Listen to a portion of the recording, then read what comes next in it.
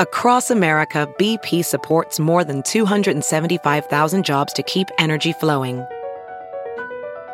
Jobs like updating turbines at one of our Indiana wind farms and producing more oil and gas with fewer operational emissions in the Gulf of Mexico. It's and, not or. See what doing both means for energy nationwide at bp.com/investing in America. Straight ahead on The Insiders, it's a clash of ideas. Bernie Sanders says Medicare for All is the only option to fix the healthcare system. Joe Biden says it's the wrong option, and his option is what the country really needs. Both of those Democratic presidential candidates will join us this week. Hey, suburban women, are you reluctant to say publicly that you want President Donald Trump to get reelected, even though you really want that? Well, Tana Goertz is here because she wants to help you find your voice. And in the Insider's Quick Six, women have become a much bigger force in politics. We'll have one woman's opinion on what women will want most in the next election. Welcome to the Insiders. I doubt that you've heard a politician say our healthcare system is perfect, right? Too many complaints that it's too expensive, too many people don't have access to what they need, and numerous other complaints. Well, Democratic presidential candidate Bernie Sanders favors a Medicare for All system where the federal government would essentially take over the healthcare system and private health insurance providers would essentially disappear, or just about disappear. Well, 3,000 to 4,000 Iowans may want to know if their jobs will also disappear. They are the ones, according to state estimates, about how many people work in that business right now in our state. I asked the senator about their future. Their jobs go away here, right? So what happens? There's going to be a just transition. We are going to end up having more people working in healthcare than we do right now. But people are not necessarily going to be on the telephone telling you why you're not entitled to the policy that you thought you were. We're going to have people working in healthcare, doing better, much better in terms of disease prevention, doing much better in terms of the provision of healthcare. So how long do those folks get to transition? It'll be a 4-year transition. So that's going to cause some disruption. It will cause, you have a system that cannot be defended, all right? You cannot continue a system in which 87 million people are uninsured or underinsured, a system where our people are being forced to pay the highest prices in the world for prescription drugs. And in my view, we need to move to a system similar to that which exists in every other major country on earth. And that is healthcare for all as a human right. In this country, Medicare for all. Can you talk about another one of your big ones, helping people with college debt? Yes. Our numbers here, those with debt, it's somewhere around $30,000 if you have college debt. That's what you have. All right, so your idea would wipe that away. Yep. So for those folks who had a bunch of debt, worked 2 jobs, did whatever they did to pay it off already, did they mess up and not wait for you to get elected or what? Well, I mean, does it make them a little bitter though? You know what I mean? No, but you see, what people should be bitter about, I'll tell you what we should be bitter about. We should be bitter that 2 years ago under Trump, we gave over $1 trillion in tax breaks to the top 1% in large private corporations. We should be pretty bitter that after the crooks on Wall Street destroyed our economy, we not only provided them with the largest bailout in history, we gave them trillions of dollars from the Fed in zero interest loans. That's what we should be bitter about. But trying to help a generation, a new generation, which were told, go to college and you're going to go out and get decent jobs. Well, it turns out they went to college, they came out $50,000, $100,000 in debt in some cases. And the jobs that they have not enabled them to pay off that debt. Now, when we cancel all student debt, which is what I believe that we should, that means that people are going to finally be able to go out, get married, and have kids. It means they're going to be able to start small businesses. It means they're economically going to get their lives together in a way that they can't do it right now. So I think it is the right thing to do for a generation that unless we reach out and help that generation, will likely have a lower standard of living than their parents. You talked about the previous tax cuts. It sounds like the president's at least floated the idea of maybe doing some kind of payroll tax cut now as they start seeing these economic numbers that could be questionable in some people's minds. Is that a good move or not? Well, you have, and drive up the deficit a lot more. We have a president right now who gave over $1 trillion in tax breaks to the top 1%, a president who tried to throw 32 million people off of the health insurance that they have, a president who refuses to raise the minimum wage to a living wage. So this president is going to have to do a lot of work in order to help the working families of this country. As you stand there, you do speeches nonstop. So you have to decide, how do I talk about Donald Trump? Some people looking back at 2016, the way that election worked out, they complain that the Democrats in some way, especially once you were out of the race, focused too much on Trump. We saw that in congressional races, the presidential race and such. How do you decide when you're standing up there how to talk about the president versus how to talk about your issues? Well, you just heard me speak, I think, in which I did mention Trump, to be sure. And I think you have to. I think you have to point out to people that sadly he is a pathological liar. And it doesn't matter what he says today, it'll likely change tomorrow, and that he really cannot be believed. And that is a sad thing to have to say about a president of the United States. On the other hand, if all you do is spend your time on Trump, Trump, and Trump, you're going to lose the election.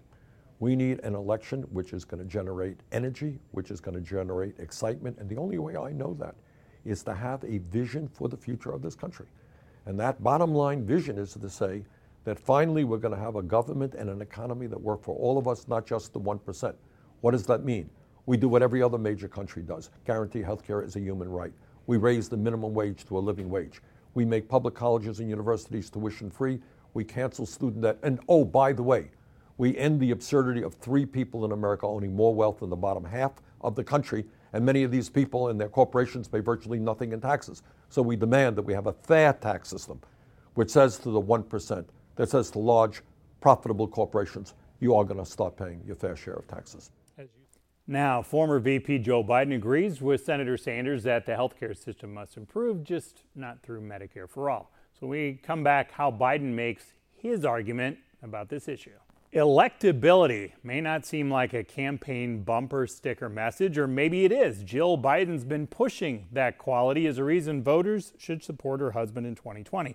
Now, Joe Biden's opponents aren't so sure that's enough. New Jersey's Cory Booker and Indiana's Pete Buttigieg both warning Democrats to not just play it safe here. I asked the former VP about those warnings.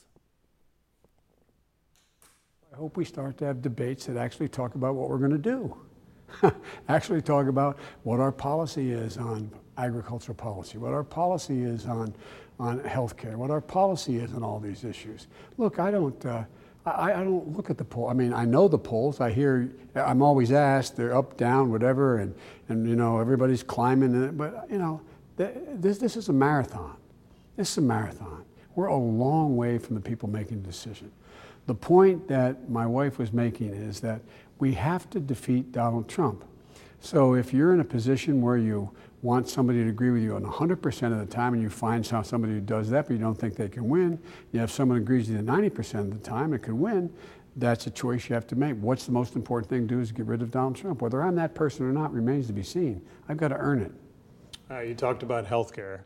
We talked earlier today with Bernie Sanders. He's talking about Medicare for all. It's got to be the only way here because what you want to do, what some others want to do, at the end of the day, it's not going to prevent some people from going broke. Not everybody's going to have health insurance. Not everybody's going to be able to pay their bills.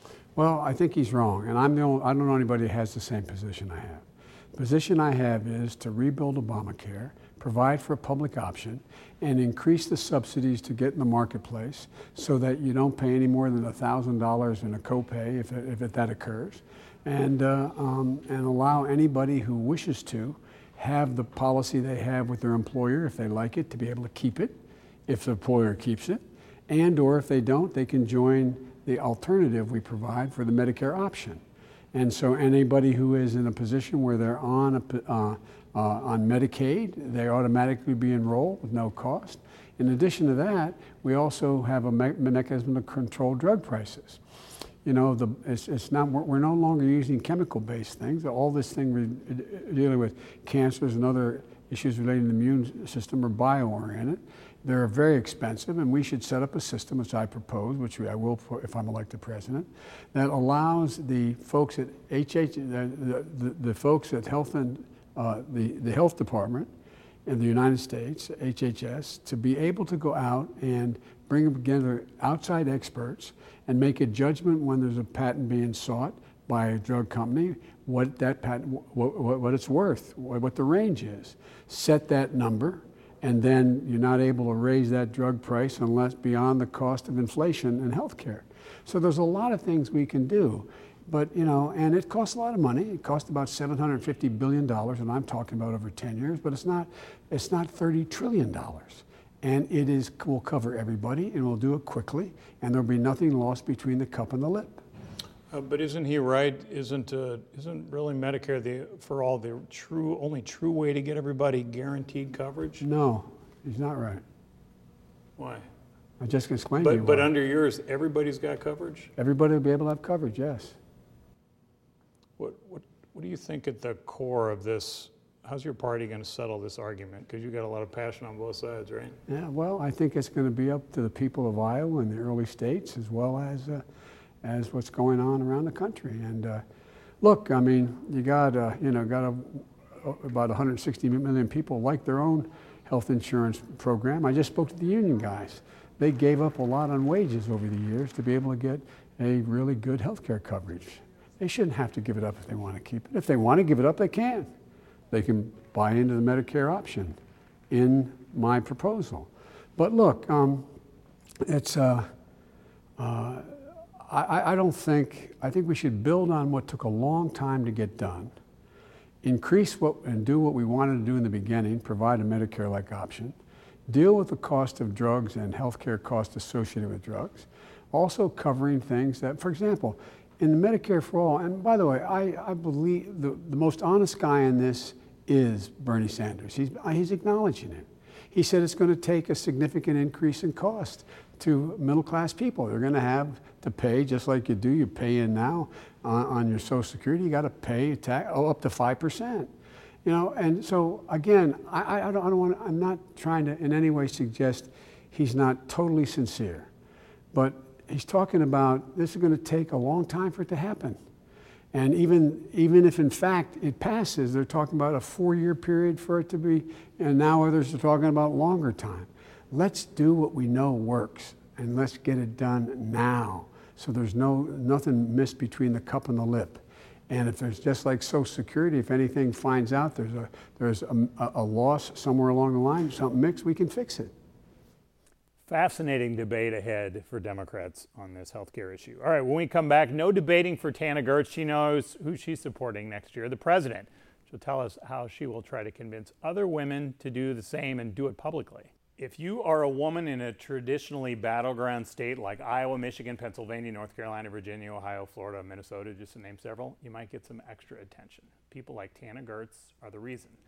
She helped to lead an event in our state this past week. It was called Evening to Empower, and it's really part of a national campaign effort to get women more comfortable with publicly showing their support for President Donald Trump. Welcome back. Thanks for being here. Thanks for having me. All right, so why would women be hesitant? Well, it's just what they're fearful of expressing their love and support for this president because of the backlash that we see on the news. You see on social media that people like myself who proclaim their love for this great president, we get attacked. And it takes a really thick skin to be able to say, I don't care what people think. I like a man who's showing me results. So some people are fearful, but we're going to change that. Well, didn't Democratic women who backed Obama go through the same thing? Absolutely not. Obama and President Trump are two different presidents. Oh, no, totally, but no, they didn't didn't like Obama. No, the right aren't attacking, and they're not hate-filled. I've seen both sides of it. So, and even though I work for the president, I am biased in this. I'm not biased. I see both sides. You're biased toward him. I'm biased towards him, of course. Right. But I'm being honest when I say I've seen how both parties react. We are logical. We take emotion out of it most of the time, and the Democrats are very hate-filled, and they want to get in your face, and they want to fight.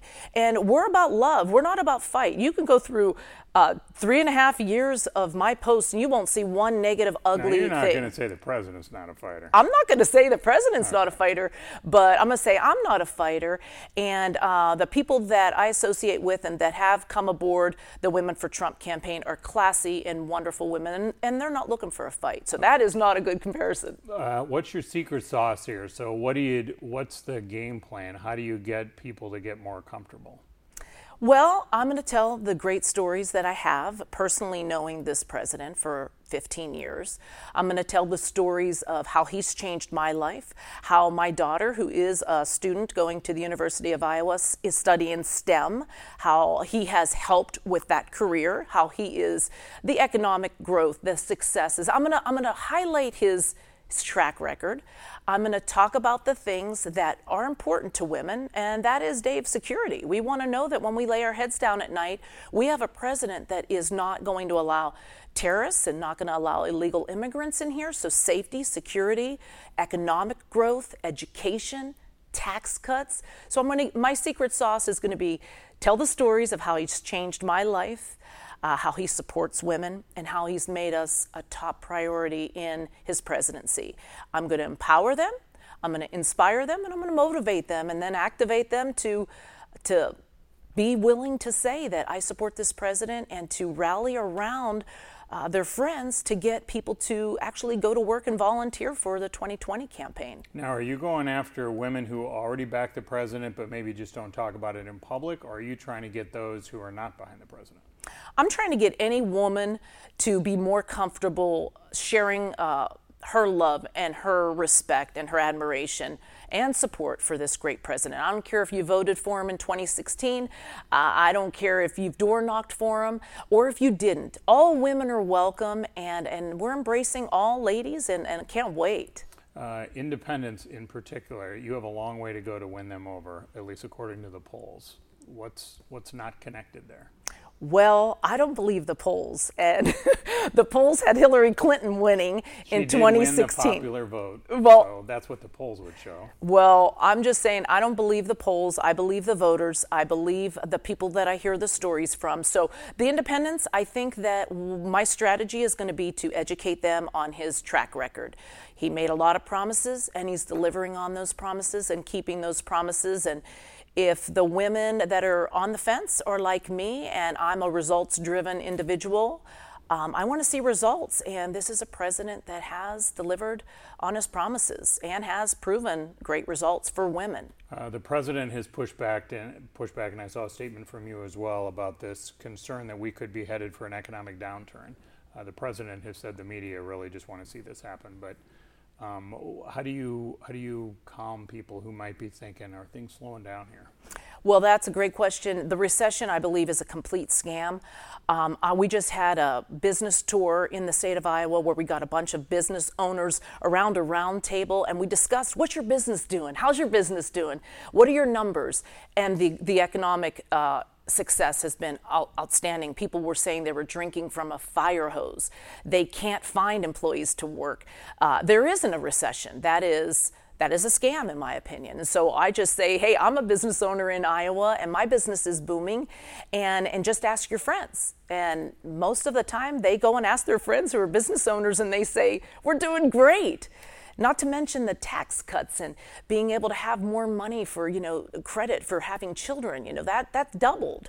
Now you get $2,000 back, where before it wasn't that way. So more money's going in women's pockets, and that excites a lot of women. All right, I have a few more, actually 6 more questions for you. So if you're going to hang tight for the quick 6. Sure. All right. First, though, when we come back, why an Iowan with a new job knows the meaning of sacrifice, and so does his family. We'll hear from him next. Major General Benjamin Carell knows sacrifice. He is Iowa's new adjutant general. He signed up for the National Guard back in 1986. That means his wife and the 3 sons who have followed him have all sacrificed over the years, as he is deployed 6 times and his 3 sons have all deployed. 20,000 other Iowans have deployed since 9/11. They've shared in this sacrifice too, and he knows it. I'm usually pretty comfortable when I'm deployed as far as taking care of the soldiers and airmen that are under my care. I'm always concerned about the families, especially in a reserve component mobilization, because we're so demographically dispersed across the state. And so there's work to do there. We'll continue, and I will focus on that. All three of my sons have deployed under my command previously. They've served, all three of my sons served in the Sinai with me. My youngest son, Tyler, served in my battalion in Iraq, and my oldest son, Wade, served with me in Afghanistan as a brigade commander. So I am prepared. That's why I look at my wife and say, I know what other families feel when a loved one is away, and it's near and dear to my heart. A lot of sacrifice in that family. When we come back, Tana Goertz returns for the Insider's Quick Six. All right, back with Tana Goertz for the Insider's Quick Six. Question 1, how much longer will Iowans have to be patient with this trade war? A year. Okay. Question 2, your whole effort, part of your whole effort is to entice women to get behind the president. If you could pick one issue, what do you think women really want when they want a president for 2020? Security, safety. Okay. Question 3, is Donald Trump a role model for our kids? Role model. I wouldn't say he's a leader. I wouldn't say a role model, but I would say he is a leader. Okay. Top quality that you've observed in him to make him a good leader? He's very decisive. Donald Trump makes his decisions. He's very smart. He's super intelligent. So he takes everything into account and processes it, and then is very decisive. So I'd say his intellect. Okay, question 5 is really a math question here, but in 2016, he carried 93 of our 99 counties, right? That's a pretty overwhelming total. For 2020, how many do you think he can carry this far out? Oh, I'll say 96. Even higher, wow. Okay, all right, prediction to close out here. My prediction is Sean Spicer does not win Dancing with the Stars. No moves? I don't know. I know the guy. He's a nice man, but I predict he won't win it. Don't see that. All right. Appreciate the time. Thank you. Thank you. No offense, Sean Spicer. Yeah. Thanks for being with us. Let's stay connected throughout the week. We'll see you next time for the Insiders.